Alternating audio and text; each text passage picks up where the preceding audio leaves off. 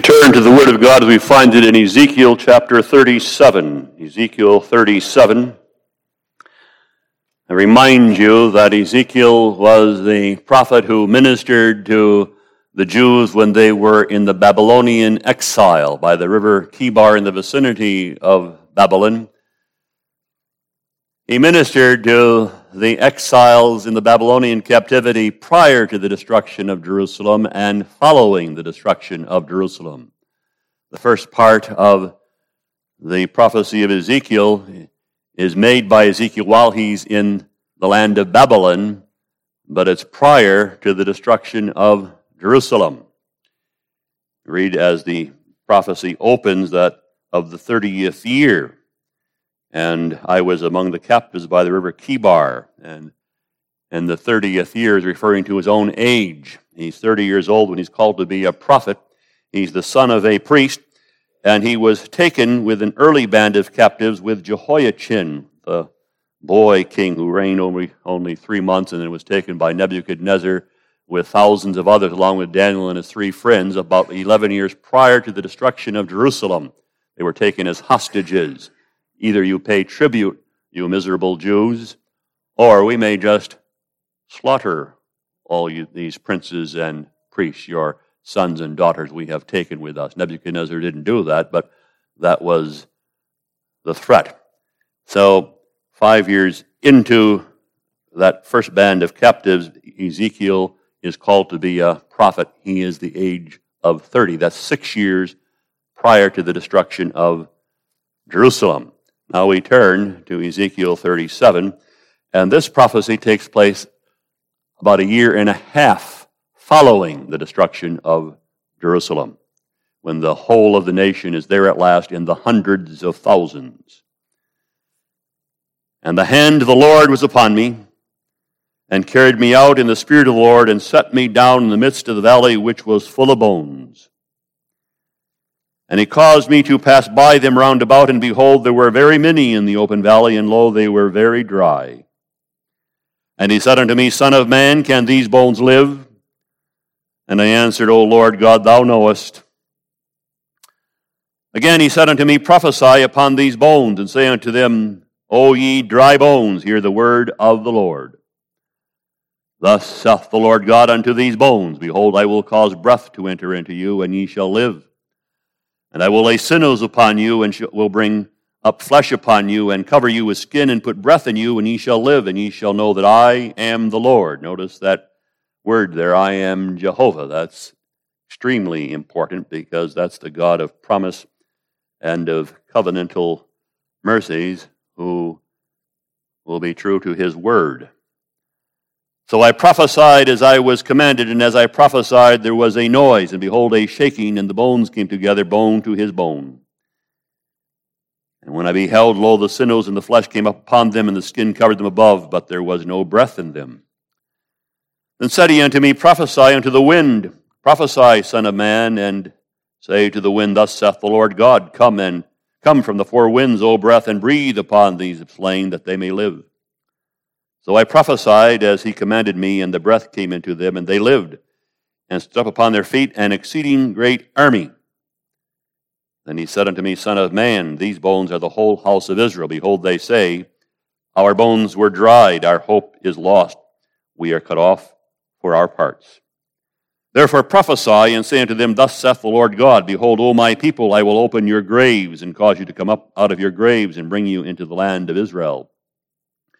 And ye shall know that I am the Lord, when I have opened your graves, O my people, and brought you up out of your graves.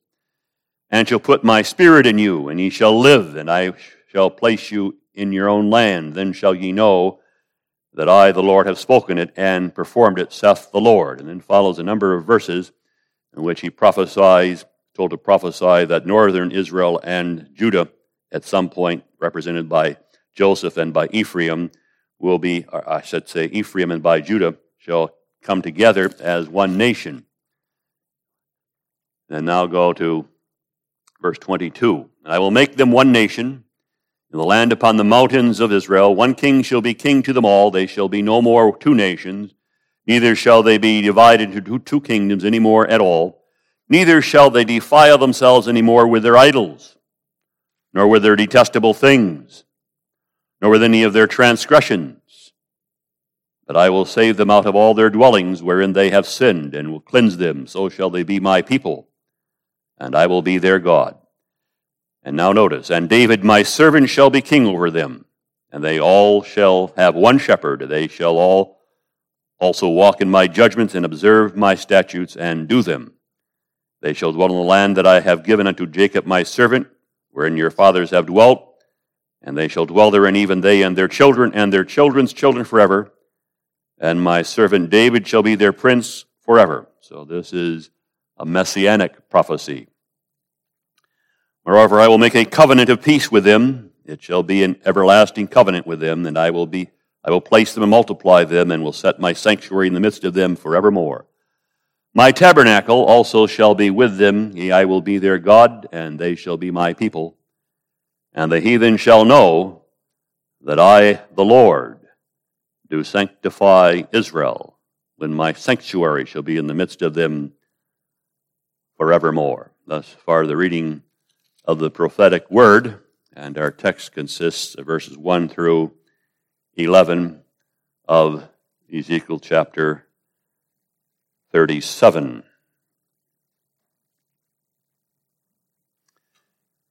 It is, as I have said, a prophecy that occurs just over a year after the destruction of Jerusalem, and the nation by the hundreds of thousands is now in exile, driven from the promised land and in captivity. And they are in despair. In despair not merely because Jerusalem had been destroyed and utterly demolished, and not simply because the temple had been destroyed and utterly demolished and the Ark of the Covenant taken as well, and not simply because there had been a wholesale slaughter of young and old, and little ones had been taken and dashed against the stones, and the corpses of their relatives could be found strewn from Jerusalem to Babylon.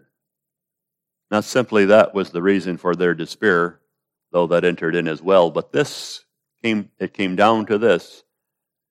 This had occurred to them by the will of God in his wrath, in his displeasure, to drive them out of the land. And it was what they were worthy of. They deserved no less. And the spiritual amongst them knew it. Destroyed and apparently disinherited. They were in despair. As we read in verse 37, our bones are dried, our hope is lost, we are cut off in all our parts.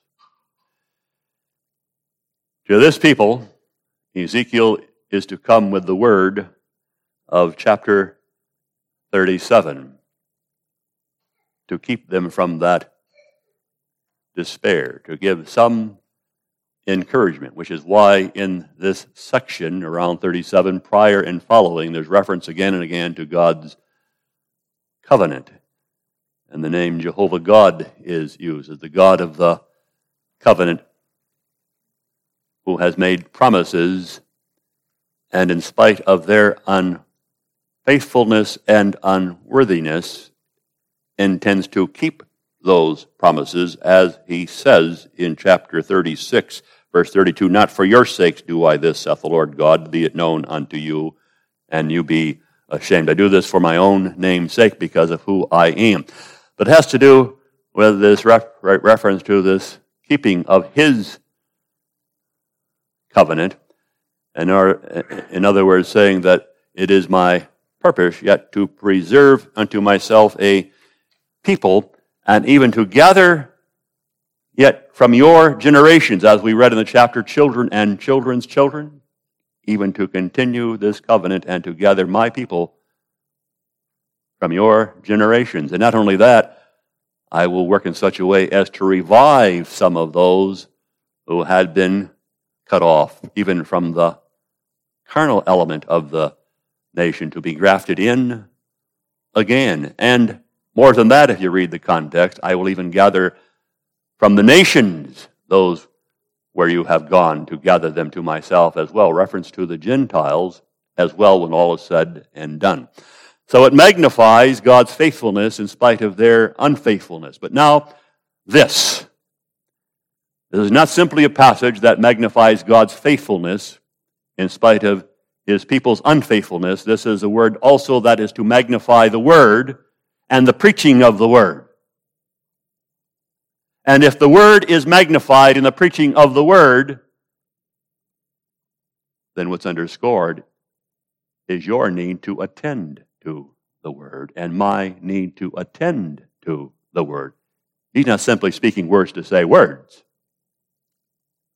The importance of the preaching and the people who attend to those words. That's what's going on here, you see. This is a passage that magnifies God's great mercy, but this is a passage also that underscores the calling to repentance and the need for repentance, as we will see as we develop the text in its context.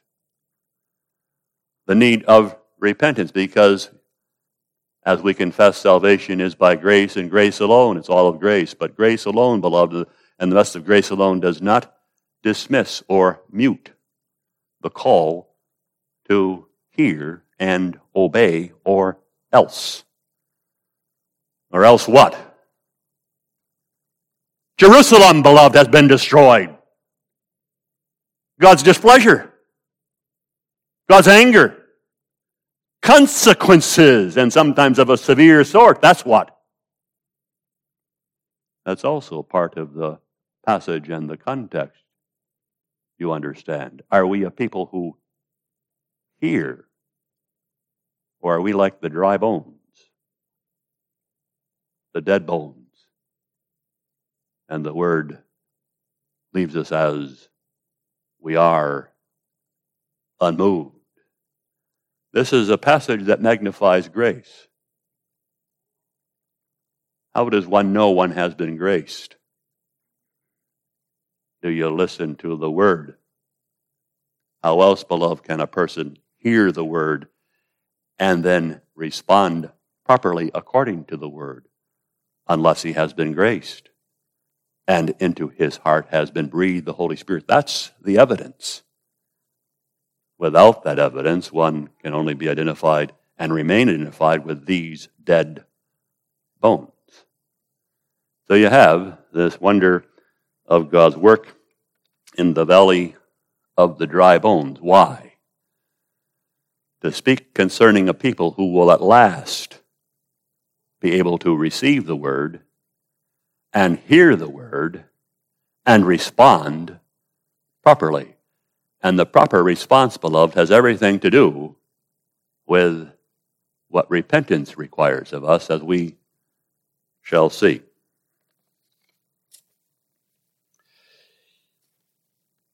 Ezekiel's vision of dry bones, what Ezekiel saw and what those bones then represent. He saw dry bones, and what do those bones represent? What he was called to do, preach, you say, but preach what? And what came forth? A people, yes. But don't overlook that phrase, an exceeding great army. That's a word chosen purposely. It was with Ezekiel the prophet as it would be with John the apostle on the Isle of Patmos. He was one who received visions. Visions that had to do with history that was to come to pass, and it had a history that had to do ultimately with the church under judgment, and yet judgment unto salvation. It has been some time since Ezekiel has received a vision. This is chapter 37. The last time he received a vision was back in chapter 8. And what you read back in chapter 8 is a vision that runs through chapter 11, an extended vision. And a vision that took place about a month prior to the destruction of Jerusalem. Between these two visions, there's all kinds of prophecies because Ezekiel remains between these visions for over a year, and during that year's time, the word of the Lord came unto him saying this, and the word of the Lord came unto him saying that. But here is the first of the visions, since we had that vision back in chapter 8, 9, 10, and 11.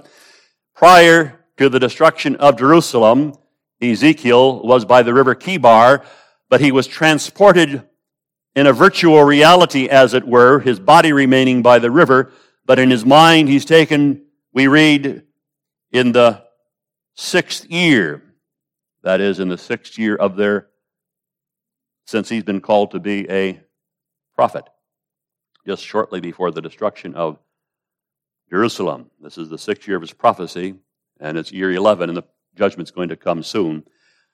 I sat in my house, and then I was taken. He put forth his hand, took me, and lifted me up between the earth, and brought me in visions to Jerusalem, to the door of the inner gate that looketh towards the north. He's at the southern gate, and he's placed there in a virtual reality, and in a virtual reality transported in his mind, he walks through that gate up the streets of the city and heads for the temple.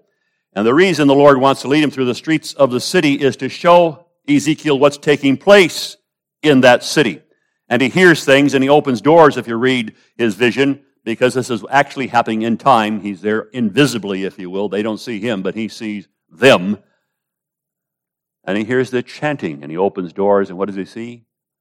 People worshiping idols with incense and all of that. And there's pictures on the wall. What sort of pictures do you suppose are on the wall? Pornography, having to do with the idolatry. That's what's on the walls. And so he's taken, you understand, to see what is there. And it's sin after sin after sin, until he finally comes to chapters 10, and there's judgment that he sees in a vision way, and then the Spirit lifts him up in chapter 11 to the door of the Lord's house. Now he's at the temple, looking eastward from the Lord's house, and he sees this Jaazaniah and this Pelatiah, who are princes of the people. And the Lord says to him, Son of man, verse 2, these are the men that devise mischief. That's, of course, has to do with all kinds of immoralities, and give wicked counsel in this city. Now listen to what they say, these princes. It is not near. What's not near? The judgment that Jeremiah the prophet has been sounding in our ears for some 50 years. He's been preaching 50 years of judgment, and here we still are. There's no judgment. It's not near. We're the people of the Lord, are we not? Let us build houses. To worry about the enemy outside the gate. Let's build houses. We have a future yet. The city is the cauldron. It's the pot. We are the flesh. We're the soup. We're the ones who make the city taste good to the Lord. They have the audacity to say that. Therefore, prophesy against them. Prophesy, O Son of Man. So here's the leaders of the people. And they want to use the name of the Lord while they continue in their idolatries. What's the attraction of idolatries, beloved? Why do the people keep going back to idolatries? Because in idolatries, you can bring a certain sacrifice, a certain gift to this God or that God, and then you're under his protection and care, and then you can go forth and you can live as you please. You can continue to wallow in your immoralities. The gods don't care as long as you bring them your gifts and sacrifices and plead a loyalty to them. Is that Jehovah God? That's not Jehovah God, is it? Just as long as you bring me some offerings and come to church on a regular basis, you can now go forth and live as you want. Enjoy your immoralities. You're under my protection and care. That's the holy Jehovah. Turn ye from your evil ways. Why will ye die, O house of Israel? That's Jehovah God. And if you don't come with that attitude, you can keep your gifts and offerings. They mean nothing to me. People who better come contrite, as we sung in Psalter number 365. And if you don't come in a contrite heart, your offerings have no meaning to me. Contrite, confessing sin with the resolution to walk in God's ways. That's the difference, you see. And that's not the Jehovah God these princes and the people wanted, but gods that allow us to be under protection and care and then continue in our immorality. And we better give something to Jehovah God too, because he has proved in the past to be somewhat helpful, when we need defense. We need him as well. Both and. Jehovah God says, no, not both and. Either or. Choose you this day whom you will serve, O house of Israel. That's behind the vision we're going to come to see. But that's the princes, you see. And then, that's chapter 11, prophesy to them. And then at the end of chapter 11, this is what we read. Then, verse 21, as for them whose heart walketh after the heart of their detestable things and their abominations, I will recompense their way upon their own head, saith the Lord God. Then did the cherubims lift their wings, and the wheels beside them, Ezekiel, wheels within wheels, the chariots, wheels within wheels. These are the same cherubim, 4 of them. And the glory of the God of Israel was over them above on a platform, and the glory of the Lord went up from the midst of the city and stood upon the mountain which is on the east side of the city, it's Mount Olives. And the glory has departed from the temple. It's Ichabod, beloved. God says, I'm done, I'm gone, and now you are wide open for the invasion of Nebuzaradan the general, to destroy your gates and overwhelm the city and demolish it stone by stone and slaughter the inhabitants as well. Ichabod, that's what he sees at the close of that vision, you see, and it's just a short time before the destruction of Jerusalem. And you have all kinds of prophecies. And then you read this in chapter 33, verse 21. And it came to pass in the 12th year of our captivity. This is a year then after the destruction of Jerusalem, really. In the 10th month, that one that had escaped out of Jerusalem came unto me, saying, the city is smitten. A year after it's destroyed, when finally comes to the remaining captives and on the river Kibar and says it has been demolished. It does not exist anymore. And the hand of the Lord was upon me. He lapses into a dumbness of shock and grief. And then in the evening, he opened my mouth, and I was no more dumb.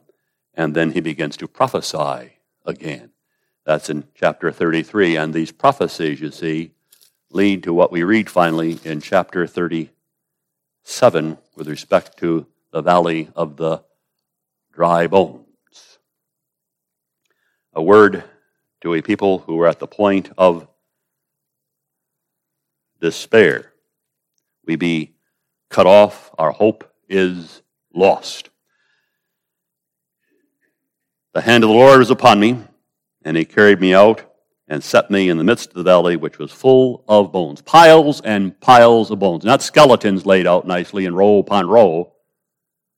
Piles and piles of bones scattered here, there, and everywhere. And he passes through them. There were very many in that open valley, and they were very dry. They didn't even have marrow in them, if you will. And he says to me, Son of man, can these bones live? These bones representing what and whom? Beloved, understand these bones do not represent the corpses that were strewn from Jerusalem to the river Kibar, nor the skeletons and the corpses of those that were yet in the mix, the stones of the demolished Jerusalem, all that had been slaughtered and slain, these aren't referring to the Israelites who were dead. This refers to the Jews who yet live and are now in captivity, you see. Because, as the Lord says, these bones are the whole house of Israel. Behold, they say. So these have to do with the living. And they have to do, first of all, with the living whom we would label as the carnal element of Israel, which was at this time of the Jews in Judah, which was the great majority at this time. And they are as dry bones, dead bones. And the Lord says concerning them, can these bones live? That is, if you were to speak to these bones, Ezekiel, would they simply rise up and talk and walk and eat and go about their business? Lord, thou knowest very well, it's transparent, that could not be. These bones are dead as dead can be. The reference of a grave is used in the verses that follow, of course, which is simply kind of an intensification and a parallel of our passage. And so, that first of all, these bones, represent the carnal element of the Jews who are, of course, spiritually dead. But more than that, application can be made to the whole of mankind. Fallen mankind is represented by this valley with its dry, dead bones. Not only the Jews and their carnal element, but the whole of fallen mankind, which is without God, and from that point of view, really without hope in the world. We read of that in Ephesians chapter 2.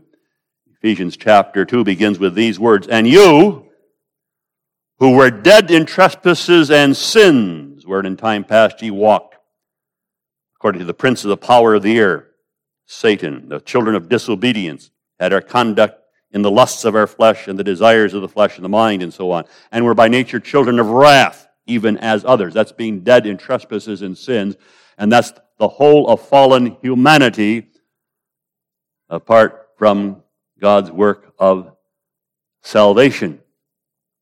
What does it mean to be dead in trespasses and sins? To be dead in trespasses and sins does not simply mean one is under the sentence of death. Transgression was committed, and now you're under the sentence of death. It means more than that. It doesn't simply even mean that one cannot save himself. One's under the sentence of death, and one cannot save himself. However true that may be, the simple fact is, beloved, that even the Arminian will acknowledge that one is under the sentence of death and cannot save himself. What it means to be dead in trespasses and sins is this, that one has no desire for salvation properly defined. And salvation properly defined is not simply, when I die, I don't want to go to hell, I want to go to heaven. So I'll be a member of a church, and I'll attend that church and give some collection from time to time, and when I die, I want a clergyman to be there to say some good words over me, because who wants to go into everlasting perdition? And I'll even perhaps do a few good deeds here and there as well. That's not salvation properly defined. It's not even this, I'm a great sinner and I want God to forgive my sins. That's not the full definition of salvation either. I'm a great sinner. I acknowledge that. What do you expect from me? I want my sins to be forgiven as well, you know. That's not salvation properly defined either. Properly defined salvation, beloved, is not simply that there is the lifting of the guilt and the sentence of death and condemnation, but salvation also has to do with deliverance from the power of sin and the rule of sin, so that one seeks God and loves God and will submit to His word and be of service to God and forsake one's sins because they displease God and live unto God. That's what salvation is. And there is no natural man, beloved, who wants salvation defined in those terms. So you mean not only do I have to say I'm a great sinner and confess sins in an outward form, but I have to forsake my sins and cast myself upon the mercy of Christ and live unto God and enjoy the Lord's Day, the whole Lord's Day? You know what sports are being played in the afternoon? I can't do that. Not interested in that kind of Christianity. You can keep that salvation. I've got idols, that I got to keep to myself as well. That's not biblical salvation, beloved. And there is no man ungoverned by the Spirit who wants salvation in those terms. Modify your definition of salvation, and I might be interested in what you have to preach and say, but not in the way of forsaking my sins and finding my joy and that which has to do with God and the spiritual things beginning on the Lord's Day.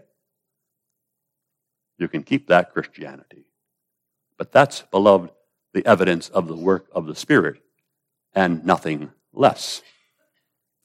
And that's what this people, you see, did not want. Can these bones live? And what Ezekiel understands the Lord to be saying is, can these bones, can this Israel, because it refers to the living, if I were to bring her back to the promised land, would this people live unto me? Would they serve me?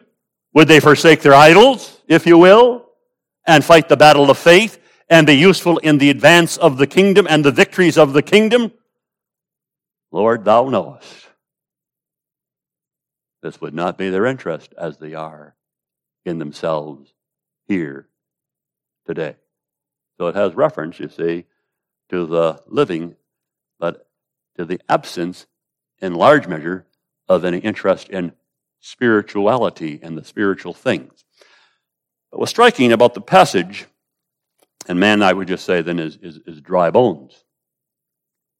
He is in bondage to sin, and apart from the miraculous work of God by His Holy Spirit, he will remain in the bondage of sin, whether he hears preaching and excellent preaching or doesn't hear preaching and excellent preaching. It will not touch him until the Lord God begins to do a certain kind of an inward work. That's the gospel truth, beloved.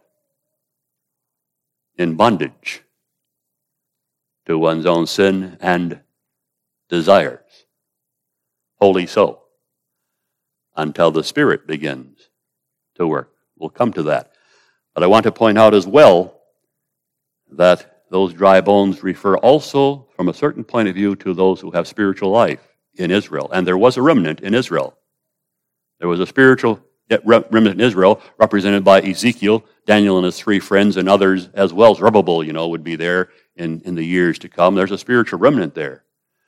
But even they must be viewed from a certain point of view as dry bones. And I have reference, beloved, to their ability, even our ability, to bring forth spiritual seed. Those who have spiritual life cannot bring forth spiritual seed. What we alone can conceive, beloved, are those who are dead in trespasses and sins, in whose heart, if the Holy Spirit did not work while they were in the womb, would come forth as carnal seed. For us to bring forth spiritual seed at some point in the development of the womb, the Holy Spirit must enter, as in John the Baptist in the womb, and give a new heart to that infant developing in the womb. And he does that. That's the covenant of God, you see. That's His mercy. That's not what we produced. We're dry bones with respect to bringing forth spiritual seed. Bring forth nothing with spiritual life.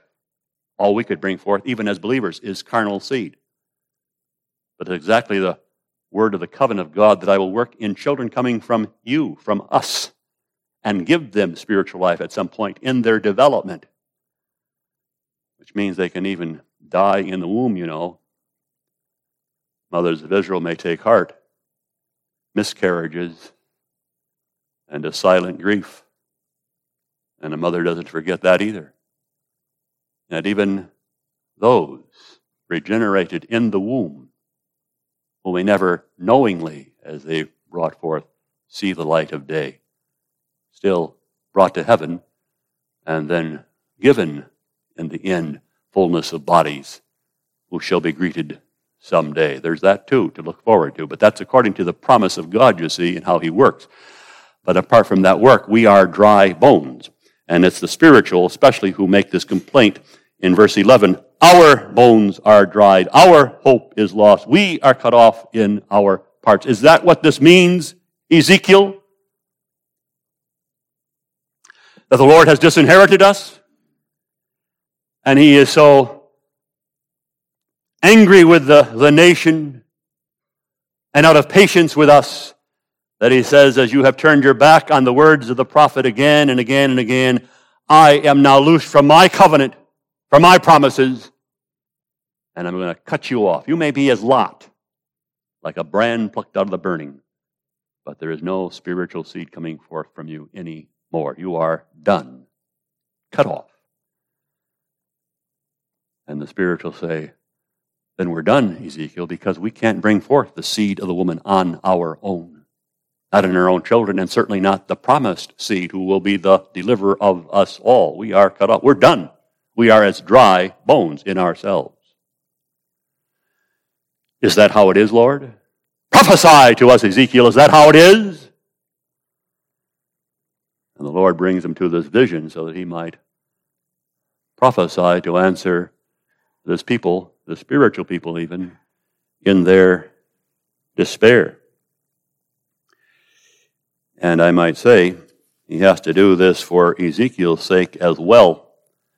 It's striking that earlier in his prophecies, and especially that vision of 8 through 11, you read this in chapter 9, that there was a vision of a slaying of the people, and I fell upon my face and cried and said, O Lord God, wilt thou destroy all the residue of Israel in thy pouring out of thy fury upon Jerusalem? Will there be none left, Lord? Are we done? And then he actually goes on, and then he sees in back to chapter 11, he sees some other who fall down dead, and I fell upon my face in verse 13 of chapter 11 and cried with a loud voice and said, O Lord God, wilt thou make a full end of the remnant of Israel? That's the remnant, you see. Will there not even be a remnant left, Lord? Cut off? So even he is almost at the point of despair when he sees that the Lord has simply driven them out of the land, and the temple itself has been demolished, and there is no glory that remains. Ichabod. The Lord has departed. Where are we at? Without hope, is it not so, Lord? And now comes these prophecies, you see, of chapter 37. The hand of the Lord was upon me and carried me out in the Spirit of the Lord and set me down in the midst of the valley of dry bones. If the Lord does not, according to his electing mercies and according to his covenant promise, bring forth life, we have no hope. We die and are cut off. And so he comes, and he causes me to pass by these mounds of bones. And then he says, prophesy upon these bones, and say unto them, O dry bones, hear the word of the Lord. And then here's the word of the Lord that he begins to speak. Behold, I will cause breath to enter into you, and ye shall live, and I shall lay sinews upon you, and bring flesh upon you. In other words, I am Jehovah God, and I am going to do a great work that only I can accomplish, without which there cannot be spiritual life. But I will hold myself to my promise and to my word. But I want you to notice this, beloved, that inserted is verse 4. It's not merely this. Ezekiel asked the question, O Lord, God asked the question, can these bones live? A rhetorical question. And Ezekiel says, thou knowest very well, Lord, these bones can't live of themselves. And then the Lord says, goes right into verse 5 and says, prophesy, and I will cause breath to enter into you, and ye shall live. And I will lay sinews upon them. Tell them that. No, you have verse 4 that's inserted. The Lord doesn't simply say, and this is the work I'm going to do. He inserts the word prophesy upon these dry bones and say unto them. He underscores, beloved, the importance of preaching of the word, even the word again.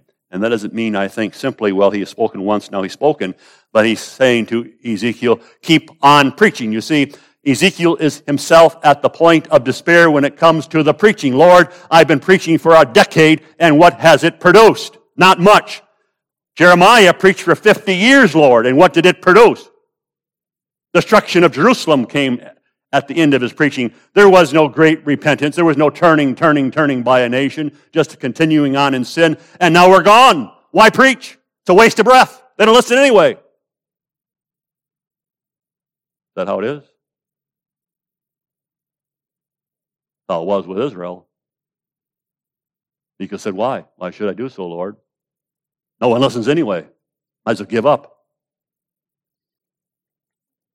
Ezekiel, prophesy upon these bones.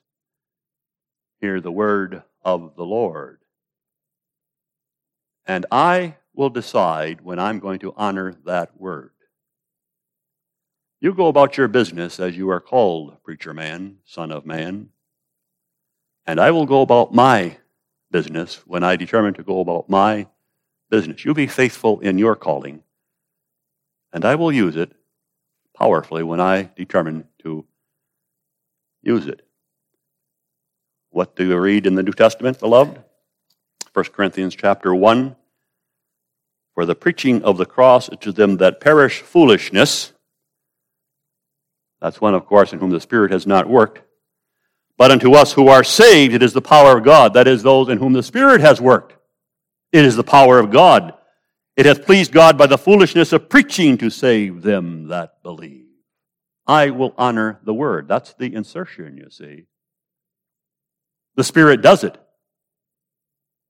But he does not do it apart from the preaching of the word and in the sphere of the preaching. Even when little children are gathered in the womb, it's in the churches and it's in the line of the covenant where the preaching is being declared.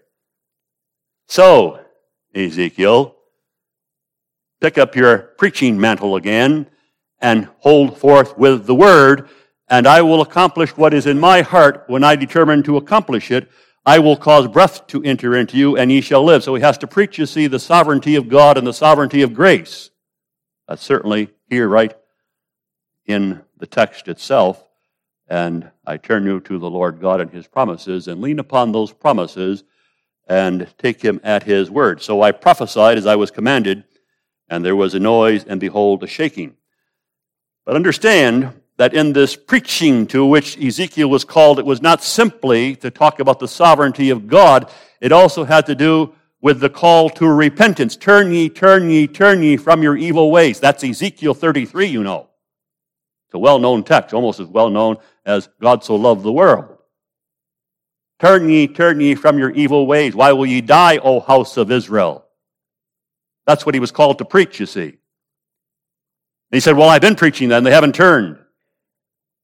The Lord says, now behold my work. And I'm going to raise a people up to do what?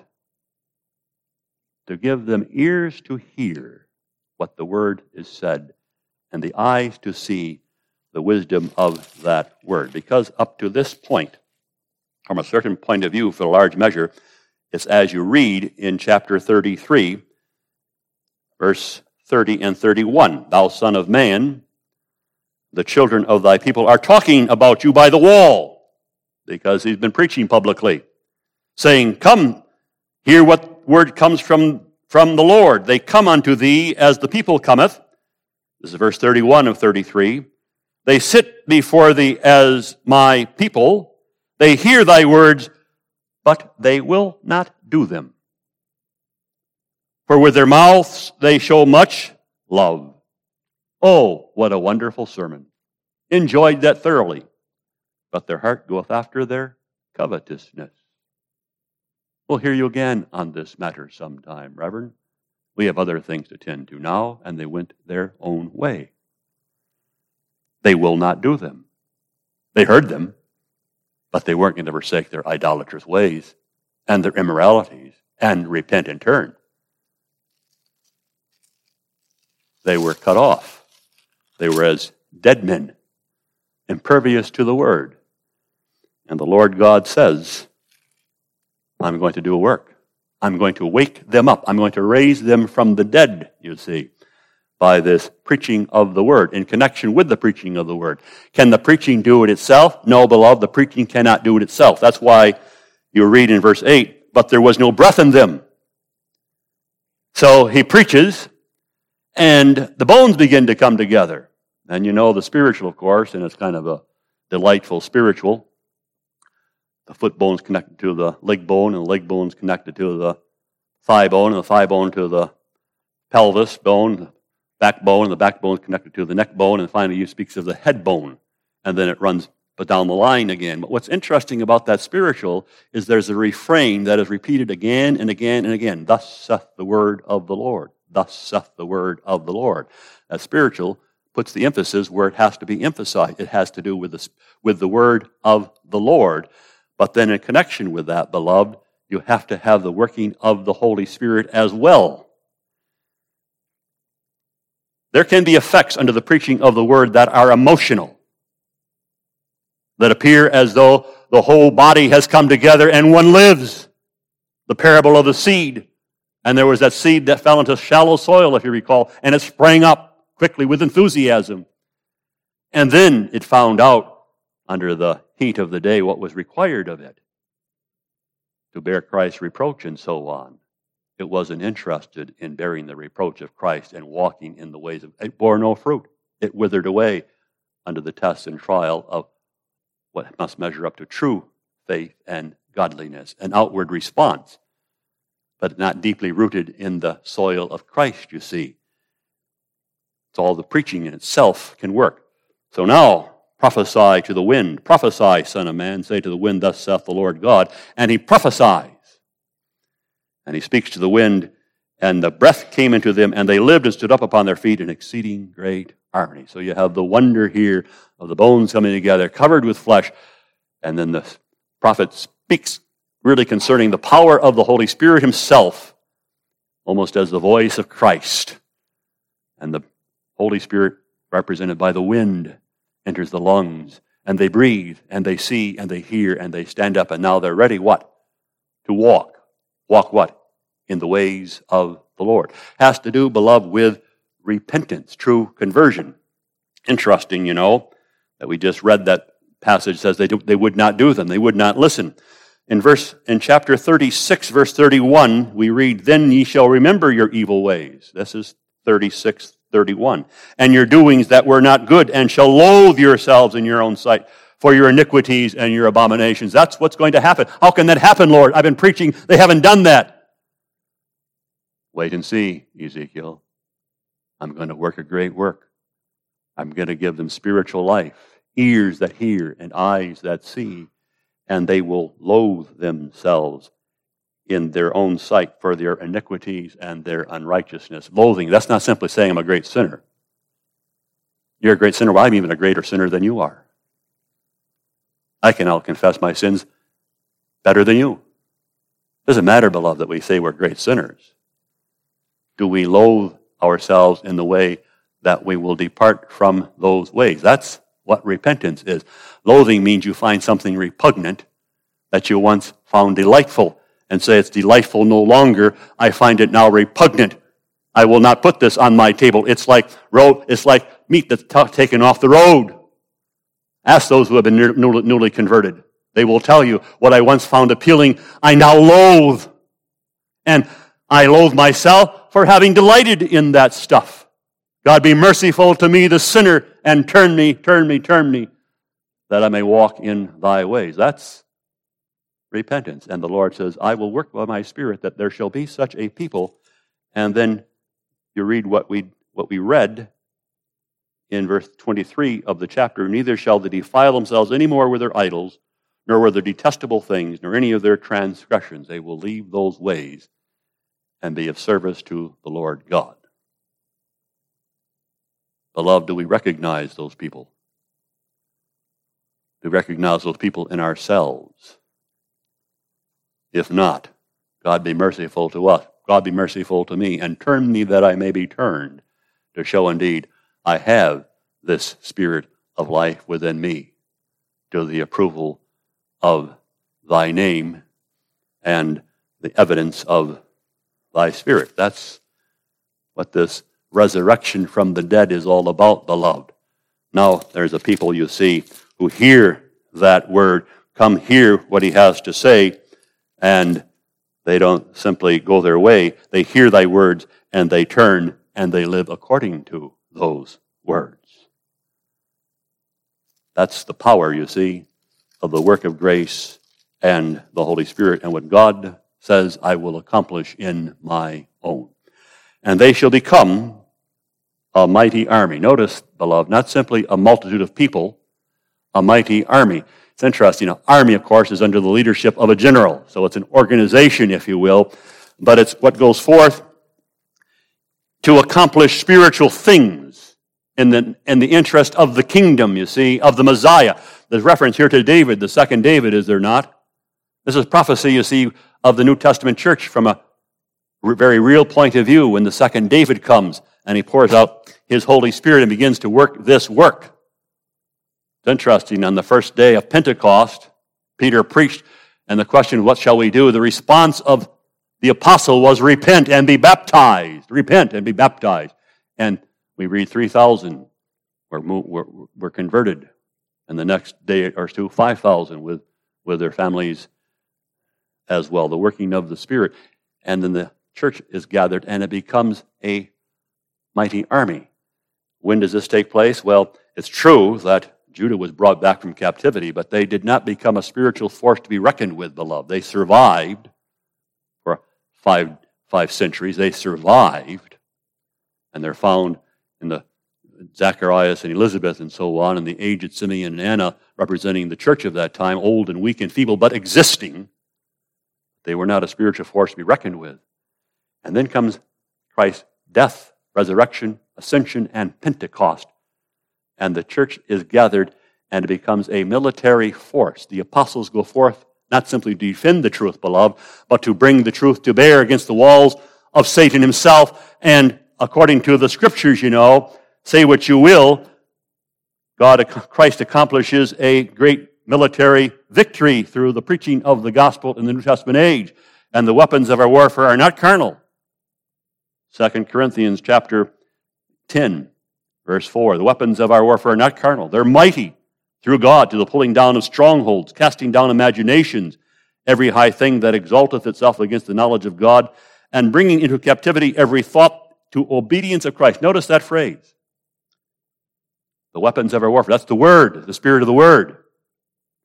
Bringing into captivity every thought to obedience of Christ. That's godliness, you understand. Faith, but godliness. And having in readiness to revenge all disobedience when your obedience is fulfilled. The victories of Christ in the New Testament age. And the church as a mighty army. It doesn't appear that way to the physical eye, does it? There's still what you call a remnant. It's a Gideon's band, beloved. But a Gideon's band or not, if you will, Christ uses his church in the New Testament age to have victories, victory after victory. He saves soul after soul from the bondage and the captivity and rule of Satan. And he himself suffers not one defeat when it comes to those chosen unto everlasting life. Not one defeat. Every last soul who has been transformed by the Spirit in accordance with the preaching of the Word is saved in the end. In the end is saved. May stumble and fall, but is picked up, preserved, and saved. Christ has the victory. Psalm number 200. Christ shall have dominion over land and sea, in the nations as well. And beloved, we have to keep that in mind, lest we ourselves maybe view it with despair. We're a few. What's left of Christianity in this day and age? We're just a few, and I don't just mean PRs, I mean God's people scattered over the length and breadth of the earth, a remnant in the connection with, in comparison with all the billions. How many? Numbering in maybe a million, who knows how many, but not in the billions, a minority. And wickedness increases, and governments outlaw this righteousness and that righteousness and that righteousness until what? Until they finally close down our worship services as well. And then what? Christ will still have dominion, beloved. He will save his own to the uttermost, and we simply go forth preaching the gospel, and God says, you keep preaching, you keep bringing the word, and I will do what I have determined to do with my own as well, and honor my promises. And so, beloved, it's simply this, isn't it? If God be for us, who can be against us? Not by might, not by power, but by my Spirit, saith the Lord. And how does the Psalter number put it? Go forth in his service, and strong in his might, to conquer all evil, and stand for the right. And God, beloved, will use us to the advancement of his kingdom, beginning in our own lives. Amen.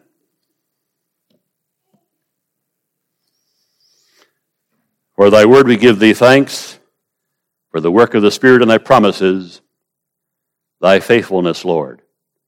It is our only hope. But our hope is our confidence, because it's based upon the great work of that second David, who is our Lord and the captain of the host. Let he go forth in his service and strong in his might, to conquer all evil and stand for the right. In Jesus' name, amen.